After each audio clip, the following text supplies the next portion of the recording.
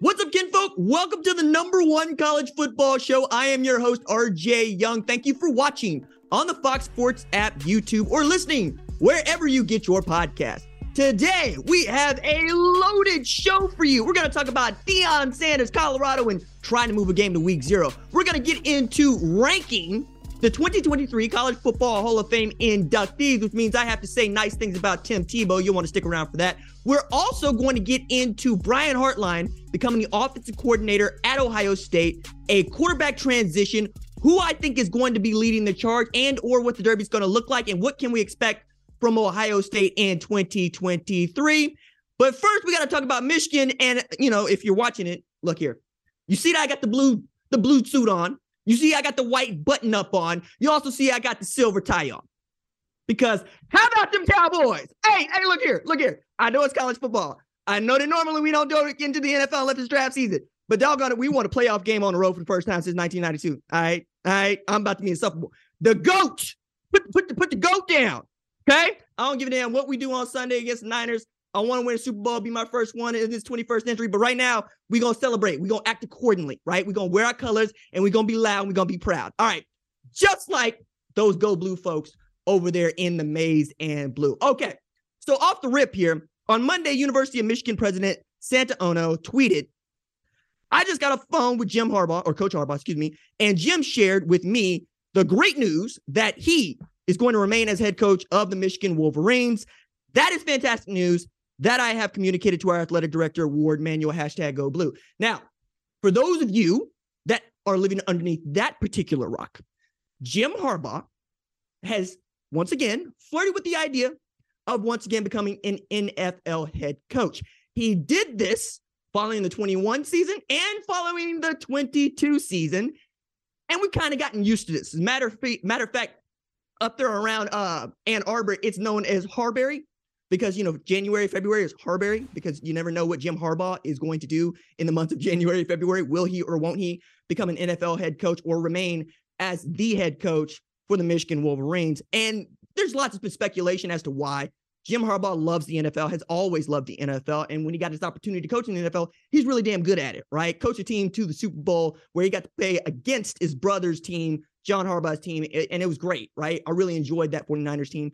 And then since going to Michigan, it didn't always go well, all right? So this brings me up to 2020, which is basically the last time we have to talk about Jim Harbaugh's football team not being the best team in the Big Ten. But following the 2020 season, I think it's important to note his contract was restructured, okay? 2021, his contract was basically cut in half, right? He made $4 million guaranteed money and then $4 million in incentives if he hit benchmark. And some of those benchmarks included things like winning the Big Ten title, something that Michigan had not done since 2004 before they got it done in 21. And this part I got from the AP. I'm going to quote it at length so everybody's on game.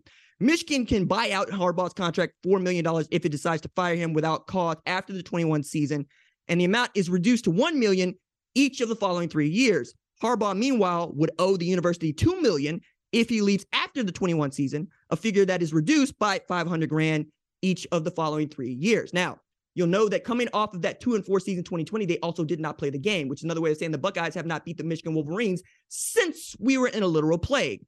And then you have what was really unprecedented for Michigan and the Wolverines in 21, when not only did they beat Ohio State for the first time in his tenure, but they won the Big Ten title in short succession and made their first trip to the college football playoff. Now, they lose that game to Georgia, but they come back in the 22 season. They have really this man who had been taking NFL interviews on signing day, national signing day, only to find out he didn't get the job and then was going to, go to his plan B, as it turned out to be, Michigan, where he had lost both of his coordinators on the offensive and defensive side and really had a QB competition that wasn't actually decided. We really didn't know what we had in Blake Corum and Donovan Edwards nationally. I'm sure the folks at Michigan knew exactly what they had and will tell you that up front. But they'll also note Aiden Hutchinson's gone, right? David Ajabo's gone, right? You're thinking, or I'm thinking, they're retooling everything, okay? So they go through their non-conference, which is booty, but they go 3-0, and then they start to knock down Big Ten opponents when it really matters. And they win the Big Ten championship again. They beat Ohio State on the road back-to-back years, And they acquit themselves well, right? All up until they got beat by Texas Christian in a college football playoff, where we're still wondering what the hell happened in that game, based entirely on Georgia beating the hell out of Texas Christian by the largest margin ever in a bowl game. It is the worst stomping anybody's ever had in a bowl game, period. Not national championship, bowl game. Somehow Michigan lost to that team. Now, I say all that to say, now that we know from the president's mouth that Jim Harbaugh is back, and Jim Harbaugh also went through, the motions of sending another "I'm still committed" tweet, right, referencing the president of the university and not the athletic director of the university. You can imply a lot here, right? This contract that he was on after 21, somebody else would have been like, "Ew, that's a prove-it contract. Is that really what you want for Michigan, which is a blue blood program and one of the prize programs in college football?" Well, if you're Jim Harbaugh, and I like to think that any of us would feel this way if we're at work, if we achieve the benchmarks laid out for us, and not only achieve them, we destroy them 2 times in a row, we would like to be treated like, stars. We would like to be feted. I have brought you fire, right? I mean, you walk into the office naked from the front, okay? And nobody says nothing because you that dude now, right? It's you. And after what they were able to do, especially against Ohio State on the road, yeah, man, you should have been doing everything you can just to back a truck up to that man's house and say, "I'm sorry, we doubted you. We should have never doubted you. Please remain as our head coach." And I think the president succeeded in getting that message across from Michigan's vaunted alumni and fan base, right? And now that we know that this is done, or we think it's done, right? We think it's done. As done as it can be for Jim Harbaugh, who doesn't have an agent, which makes this all really, really interesting because he's the guy making phone calls. He's the guy looking at your offers and coaching the football team. What does it mean for Michigan? It means that you'll notice that in my top 25, right, my way too early top 25 comes out the day after the national championship game. I got them ranked number 2. I think the worst they're going to be ranked is number 3 when we get to the preseason polls in August, because at this point, doubt Michigan at your own peril. That includes me, right? I learned a hard lesson last year. It don't really matter because the kids will come out there and say, "RJ, we've seen what you said, and we're going to give you all of this to chew on." Okay?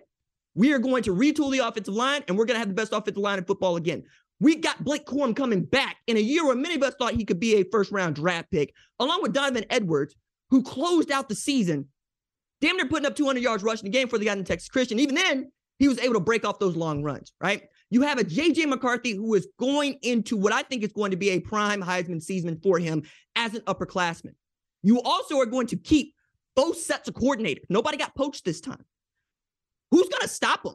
Now, Ohio State is going to be there. I think Penn State can be there too, because I think Drew Allar can be for Penn State what J.J. McCarthy was for Michigan. He's that guy that can get them over the top. They got the tailbacks coming back. They know who they are on defense. They're not really going to miss Joey Porter Jr. the way that some might, because they're just that deep at DB. And Manny Diaz has that defense playing well.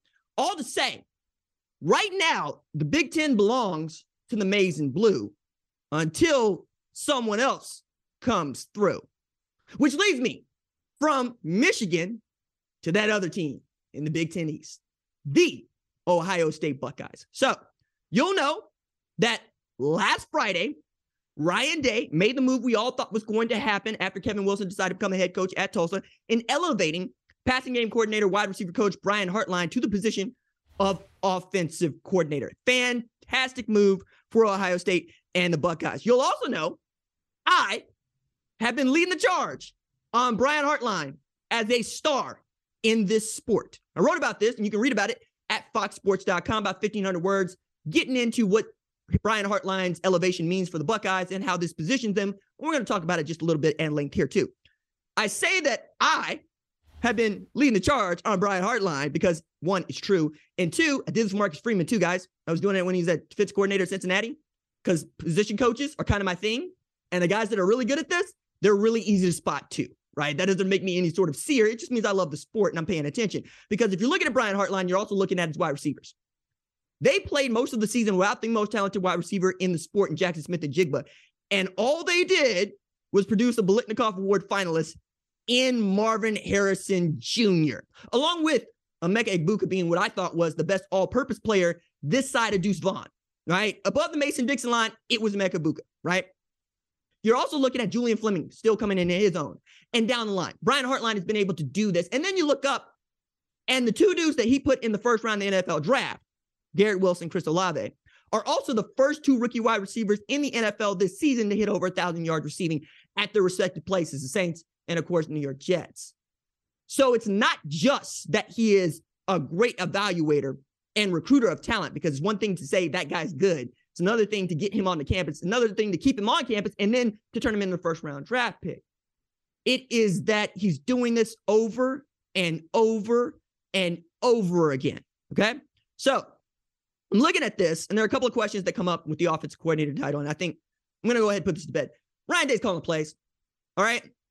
Kevin Wilson didn't call the plays. He's offensive coordinator, started tight ends coach, became offensive coordinator. Ryan Day became the head coach, and he needs somebody that was going to get in the film room with him and help him select a play sheet each and every week, right? I think Brian Hartline's going to be able to do that. Number one, because passing game coordinator. Number two, because he's been that good at putting his guys into positions to succeed. And not every time, they go out there to have gangbuster games. Sometimes he's having to have these conversations on the sideline with guys like Emeka Buka, like, why'd you leave CJ Stroud hanging out to dry on that play?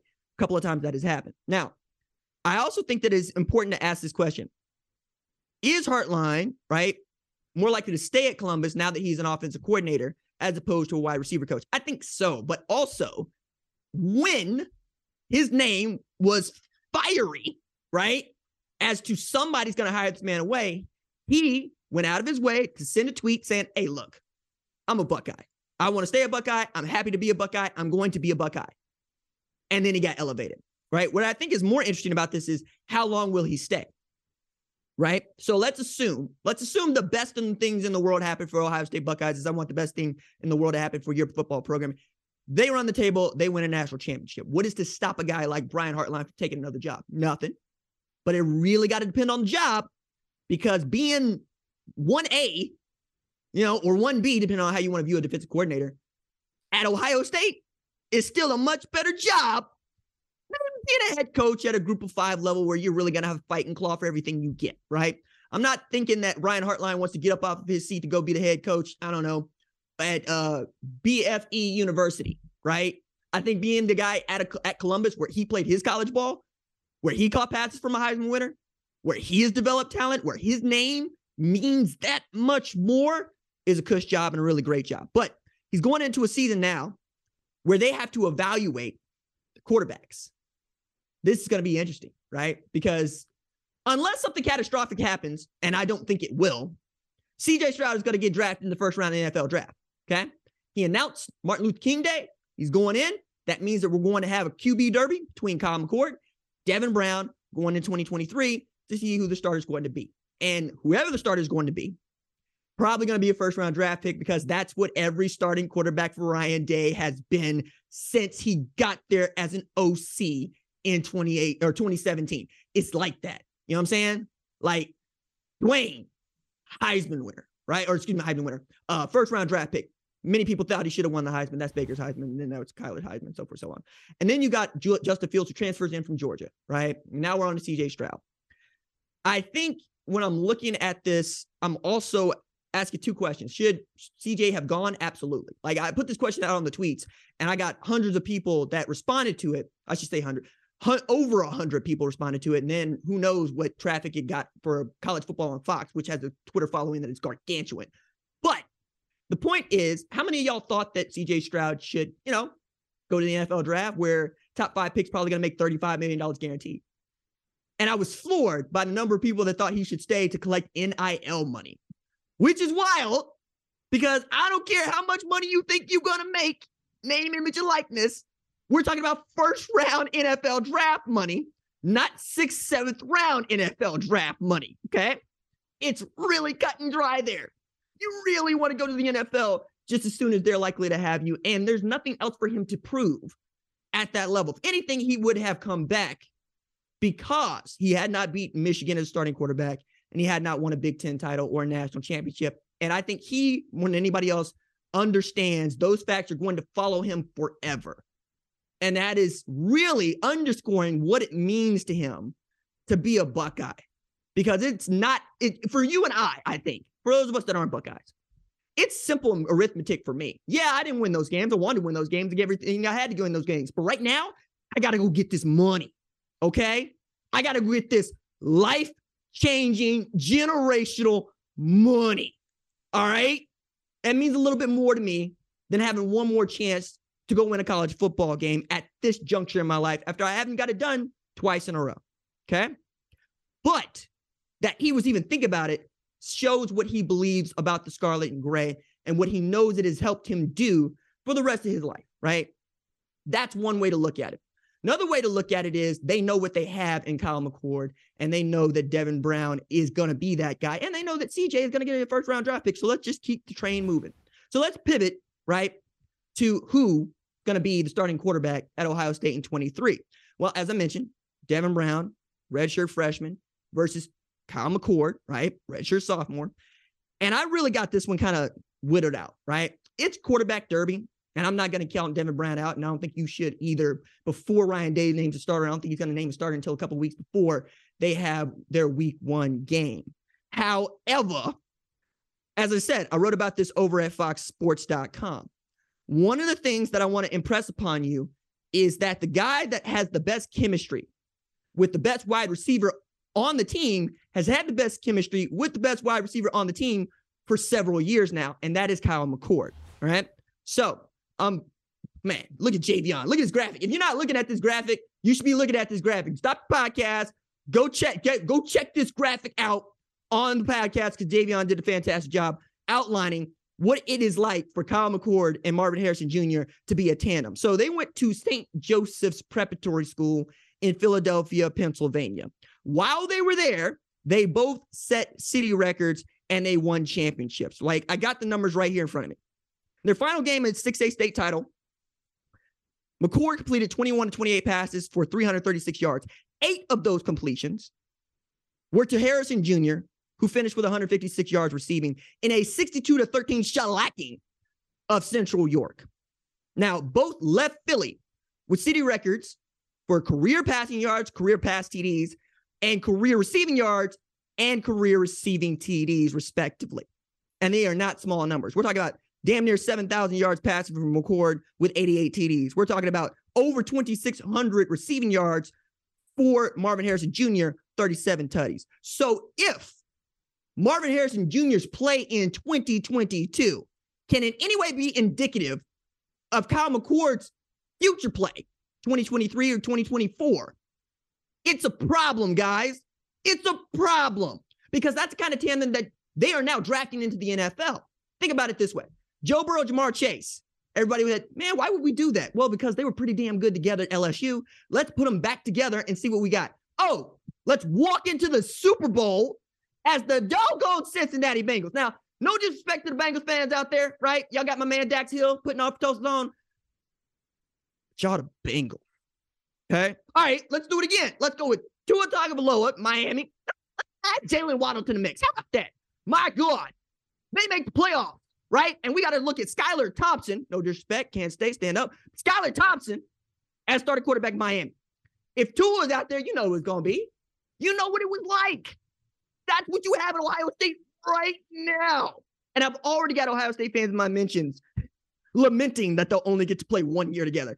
Yo, man, 1 year is enough. All right? You get 1 year out of this tandem right here, and they do what I think they can do.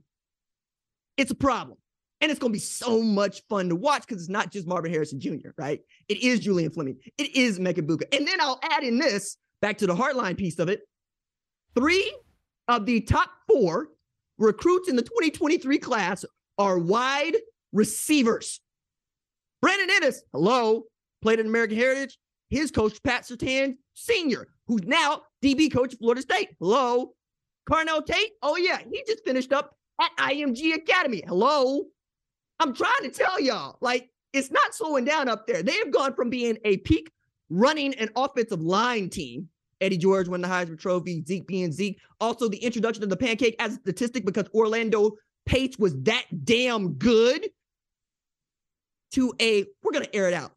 We are going to get after it like Maverick leading a bunch of F-18s into a valley to go hit a bullseye the size of my pinky, okay? That's what they got going on over there. And that's one of the reasons why we have our expectations so high. And finally, on the Ohio State bit, you watched the national championship game and you're seething. You have to be. You heard Kirby Smart say, we're going to go hunt. And you're seething. You have to be. You saw Kirby Smart go not one, but two, and you're seething, and you have to be, because you know you had them dead right. Look, Stetson Bennett was in a victory parade. He had a sweatshirt said, "Them dogs is hell." Yeah, all right. But Ohio State gave them hell. We got Georgia celebrating winning that championship over a missed field goal at midnight and one of the best timeouts in the history of the sport. And that's without Marvin Harrison Jr. playing the second half of the game. There's no Trayvon Henderson there either. There's no Jackson Smith-Njigba. If you're Ohio State, you're going, get us back. Get us back. Run it back because we got the measure of them. All right? We took your best shot. It's your house in Atlanta, down the street from Athens, where it was bleeding dog red. And you are celebrating kicker having a bad day. Nerves getting to him. What have you? Fine. All right? You got to deal with this if you're Ohio State. You got to deal with everybody who's come below the Mason-Dixon line has been stepped on since 2014. You got to deal with that, right? You got to deal with Alabama and Georgia saying, yes, but when it comes to playing time, who wins? When it comes to championship time, who wins? You got to deal with that. And now you got to deal with Michigan saying, well, actually, we're the best team above the Mason-Dixon line. I can't wait to see what Ohio State looks like because you're past being mad. You can't be mad anymore. Mad doesn't work for you. Humility, quiet aggression, controlled anger, controlled fury. I want to see what you got. We'll see what you got. Man, it's January. I'm already excited for September. Let's get after it, dog. All right. Let's move on from the Ohio State topic. Get back to my rundown here. To, well, what I think is more an interesting changing of the guard, not changing the guard, changing of the narrative in Dabo Swinney and Clemson. Dabo Swinney going out to get Garrett Riley to be offensive coordinator at Clemson is not as big a deal as how that happened. All right. So I love this. In the rundown, producer Tyler rarely uses both the question mark and the exclamation point. That's usually an RJ thing they put in the rundown, but it says Dabo Swinney did what? Because the point here is that he fired his offensive coordinator, longtime quarterback coach Brandon Streeter on Thursday and hired TCU offensive coordinator Garrett Riley a day later. This is seismic because Dabo does not fire his guys. They go take other jobs and he wishes them well. But he had been very, very clear from the beginning that he is promoting from within. You come to Clemson to be a part of Clemson. And he kept that not just with his roster, but with his coaching staff. So when you saw guys like Tony Elliott and Jeff Scott, or even Chad Morris take other jobs, he always elevated from within. Brendan Venables goes to Oklahoma. He elevates Wes Goodwin. Well, this year, for the second year in a row, the offense wasn't very good. Now, there are all sorts of reasons as to why the offense wasn't very good, even though Will Shipley was. And Cade Klubnik, when he did play well, played exceedingly well. When DJ Uiagalelei couldn't put it back together, that was a red flag for me. But I'm looking at Cade Klubnik going, well, you got another one of these on. You also have to remember that Dabo and Clemson have benefited from two generational talents at quarterback, Deshaun Watson and Trevor Lawrence. Trevor Lawrence has become so good, he could throw 4 interceptions in one football game against the Brandon Staley Los Angeles Chargers, down 27-0, go get a 31-30 win. That's just who Trevor Lawrence turned out to be, okay? We all know what kind of football player Deshaun Watson was, and we can leave it there. The point to raise here, though, is Brandon Streeter's not just offensive coordinator at Clemson, right? Or a guy that's been around on the coaching staff for a long time. He's a former quarterback at Clemson from 95 to 99 and had been an assistant on the staff for the past 7 years. For Dabo Swinney to make that decision, to fire his guy 1 year after he got the play calling duties, signals just how dire he believed the situation could be at Clemson, even after they won double-digit games again this season. So in hiring the Broyles Award winner, Garrett Riley, you also have a guy who's probably going to get carte blanche to take a look at the rest of the offensive staff and get who he wants to get and make what changes he thinks are necessary. I think the only thing that you can be sure that Garrett Riley is going to keep is Cade Klubnik. After that, it's all up for grabs, man. And it also means you're bringing somebody into your culture that wasn't raised into your culture. And I'm really interested to see whether the system accepts this new tissue or rejects it, because there's no guarantee either way. Now, Garrett Riley, it should be said, is every bit the offensive genius that you want to believe he is.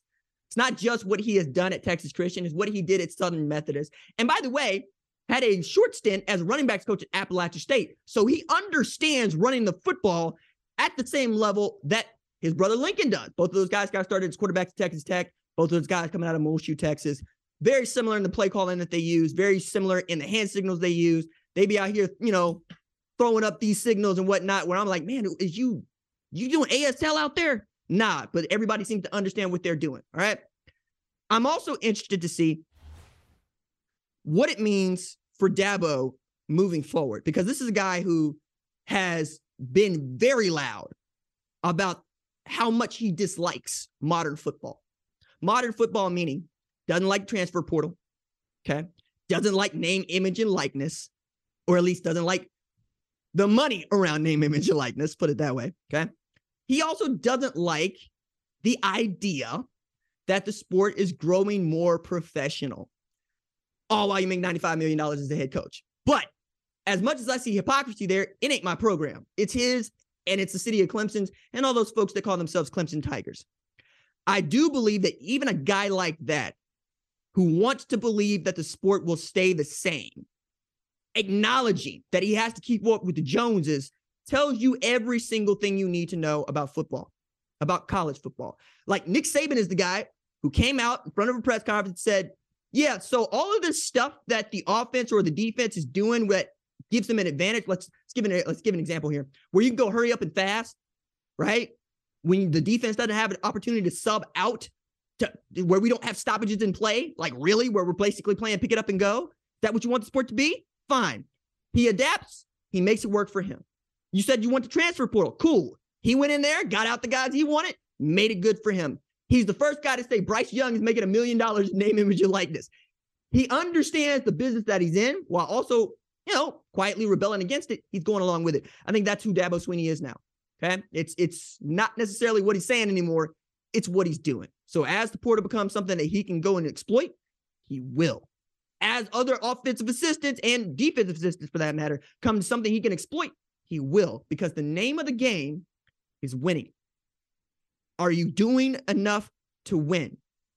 You can raise hell if you want to, but only if you're winning. Okay?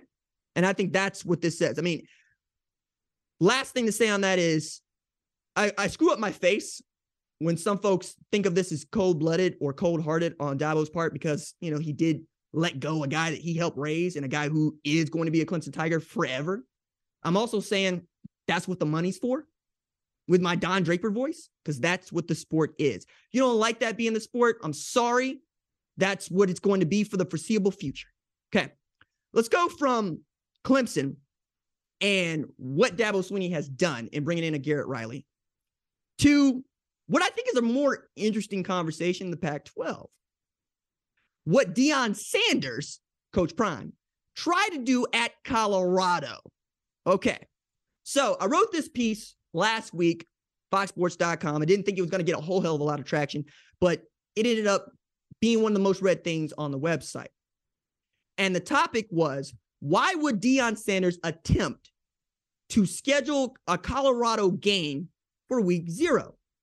Now, at the time, Kirk Herbstreit probably spoke out of turn when he said, hey, they're not going to open against Texas Christian next year during, college football game day when they're doing their show before the national championship.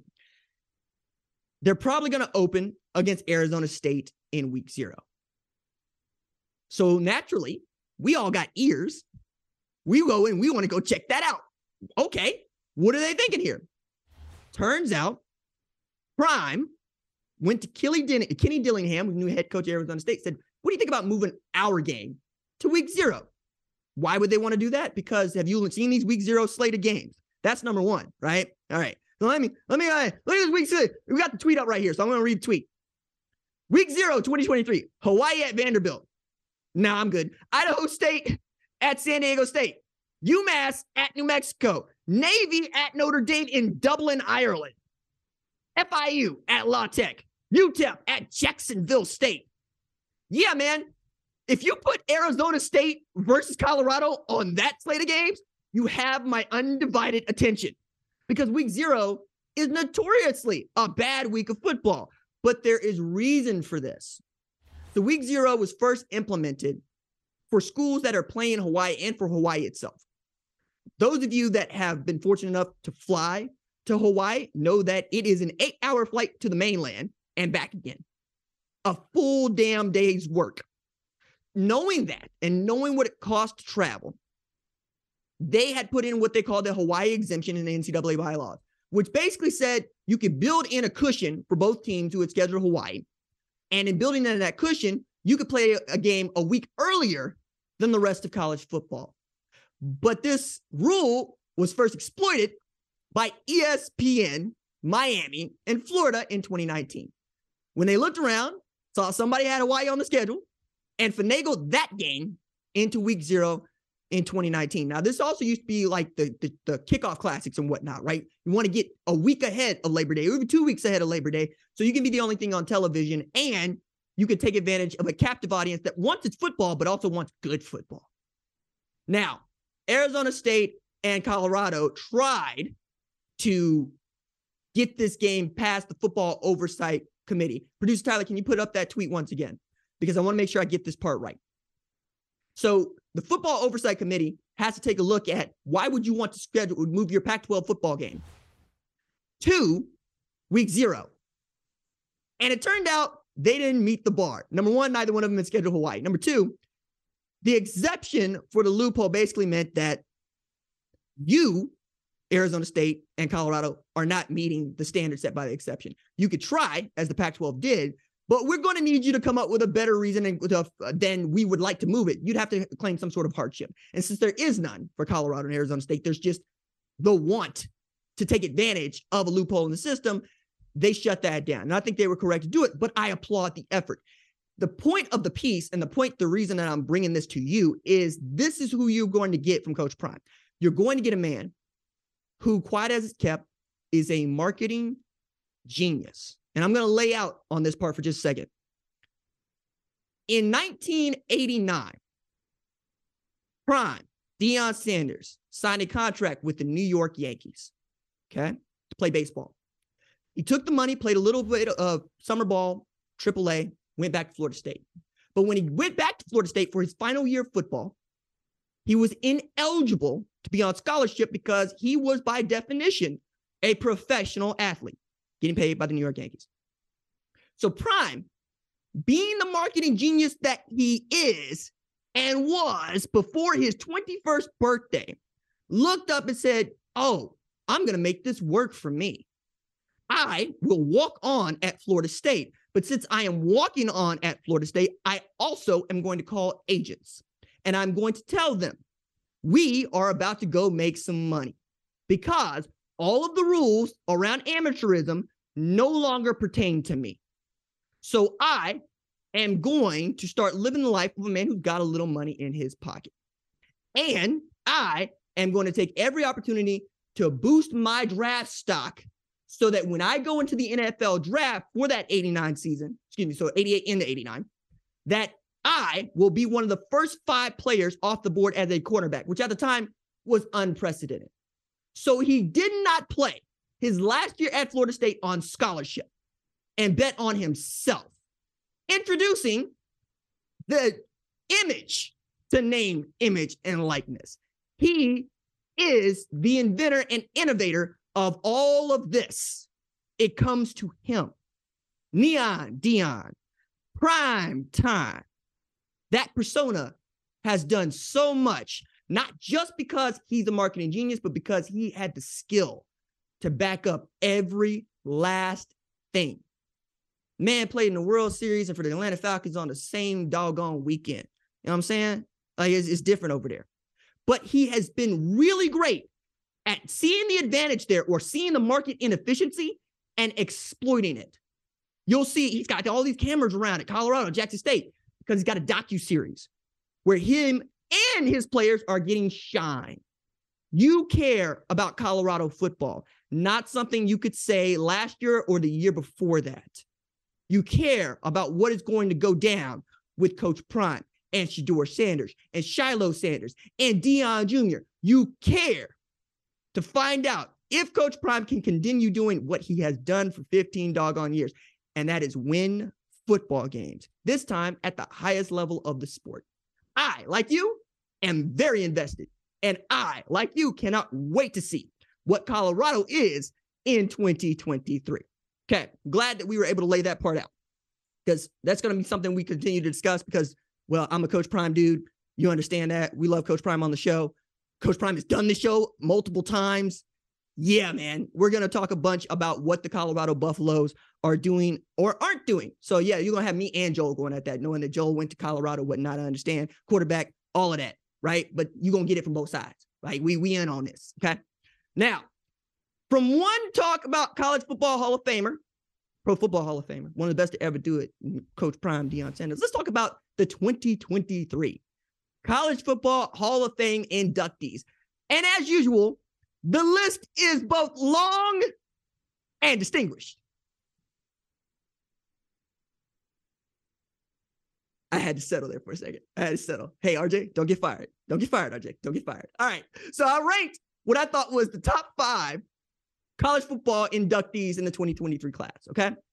And I'm also being consistent because remember I did this whole big piece about the 10 best college football players of all time like 2 years ago, so I got to keep to that, all right? So we're going to go from 5 to 1, all right? And I'm going to preface this by saying in 153 years, there have been 5.62 million people who have played or coached college football. Just 2% have earned selection into the College Football Hall of Fame. 1,074 to date out of 5.62 million people. That's ridiculous. And just to be eligible, you have to have been a first-team All-America selector. Like, you have to have been selected for the first team just to be on the ballot. So everybody that you're going to hear at one time or another was a first-team All-American. Okay. So at number 5, I got Boston College linebacker Luke Kuechly. Okay, so this is a paragraph over there on the National Football Foundation's website that reads like this because it's ridiculous. A 2-time first-team All-American, unanimous in 2010 and consensus in 2011, Kuechly made a clean sweep of national defensive honors in 2011, including the Bronco Nagurski Trophy, the Butkus Award, the Rotary Lombardi Award, and the Lott Impact Trophy after leading all collegiate football players in tackles with 191 in college. My God. 102 that were solo. 2010, he had 183, right? He was a freshman All-America in 2009 when he had 158, 87 solo. He had 532 career tackles in 3 years of football. That's ridiculous. 14 tackles per game. Number 1 in NCAA history at 7.87 solo tackles per game. That's second in the NCAA annals. Good Lord. But that's not even, that's the stats, right? People that know from Luke Kuechly will tell you that man was renowned for walking up to the line of scrimmage and yelling out the play that the offense was going to run. Trap. Wait, how the hell does he know that? Hey, dive, Thomas, dive. How the hell does he know that? Because the man ate film. Like all that stuff that you love from your favorite college football announcer or analyst, Joel Klatt of the world, that could see the play before the play and tell you what's going to happen and immediately pick it right back up and explain to you just what happened. He was doing that in the middle of the game and making a tackle. All right? I'd be so upset and so mad and so angry if I was quarterback. Because how am I going to get out of this? You know what I mean? There's nothing for me to do. We just got to run the play now. That was who Luke Kuechly was. A lot of fun watching that man play football, both at Boston College and in the NFL. Okay, number 4 on the list, Tennessee defensive back Eric Berry. Now, I remember Eric Berry because Eric Berry was a no-fly zone as a safety, which is real difficult to undertake because, frankly, you are responsible for run before you're responsible for pass, and this man can still do both. 2007 freshman All-American, 2008 unanimous first-team All-American, SEC Defensive Player of the Year at Tennessee, had 7 interceptions in that 2008 season, and also could come downhill just like that and destroy whomever the ball carrier was. Also, shout out to Halle Berry. And now one of my favorite rap songs. I'm not going to do it here because I don't want to put nobody out on blast. But that's who Eric Berry was. 2009 Thorpe Award winner. It goes without saying, but I'm going to say it anyway. Number 3 on the list for me, Texas linebacker Derek Johnson. Now, you'll know that we did RJ's college football Legends of the Game, sponsored by Discover. And one of the first one of these vignettes that I was able to do, wrote a script for, interview for, was Derek Johnson on the 40 acres, Austin, Texas. This dude was my favorite linebacker in high school because he played inside linebacker the way that most people play outside linebacker.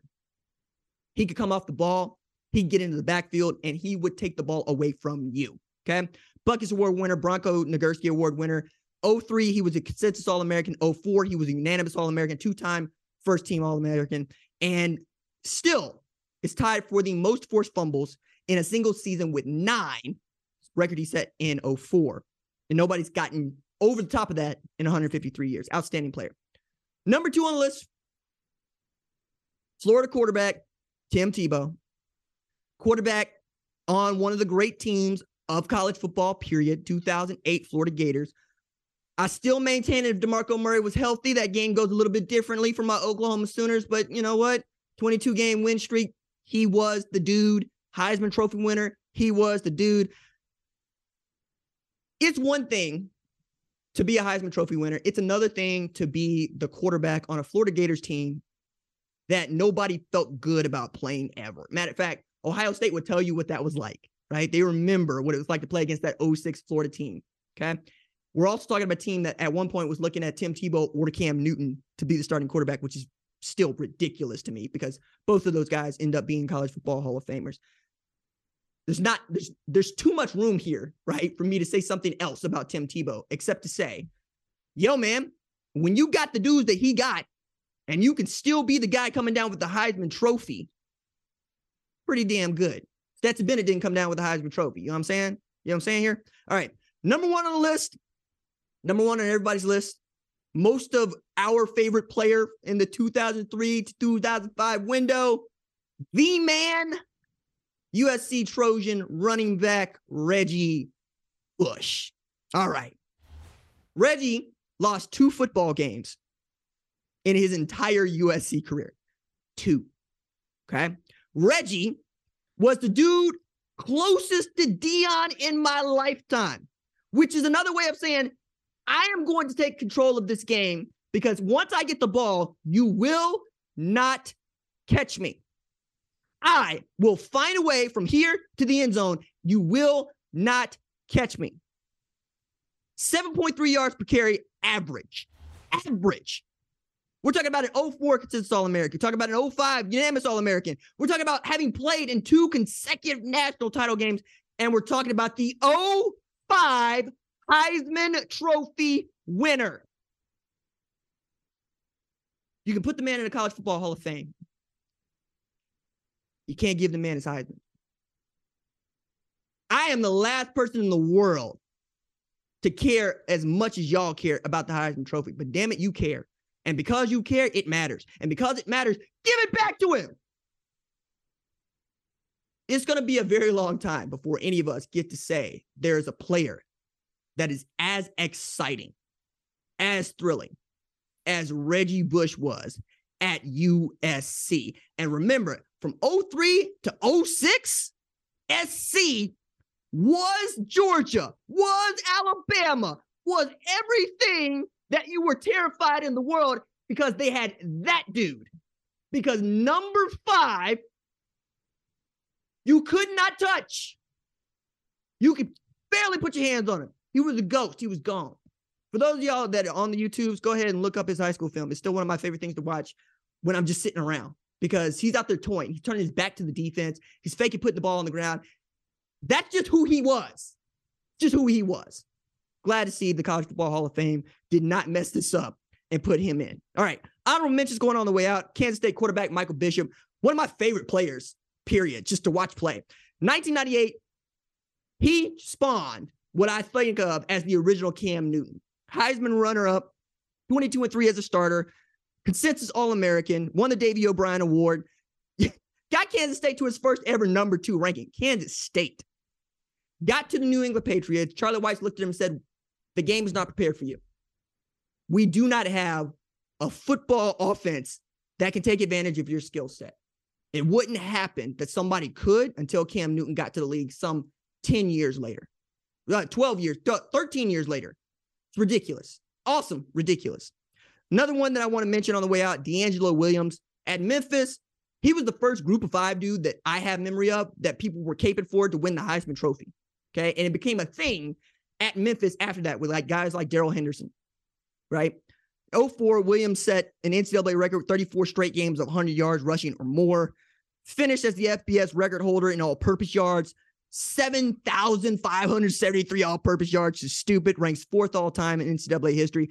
Averaged 178.55 yards per game as a senior. That was number 1 nationally at Memphis. And you know what kind of an NFL career he had. Outstanding list of college football Hall of Fame inductees. Congratulations to all who have made it into this really, really difficult Hall of Fame.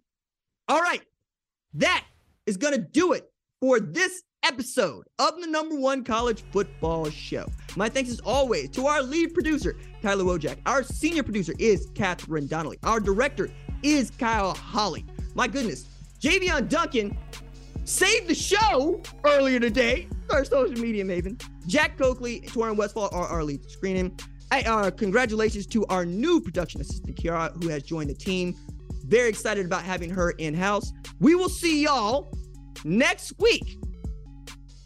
Deuces.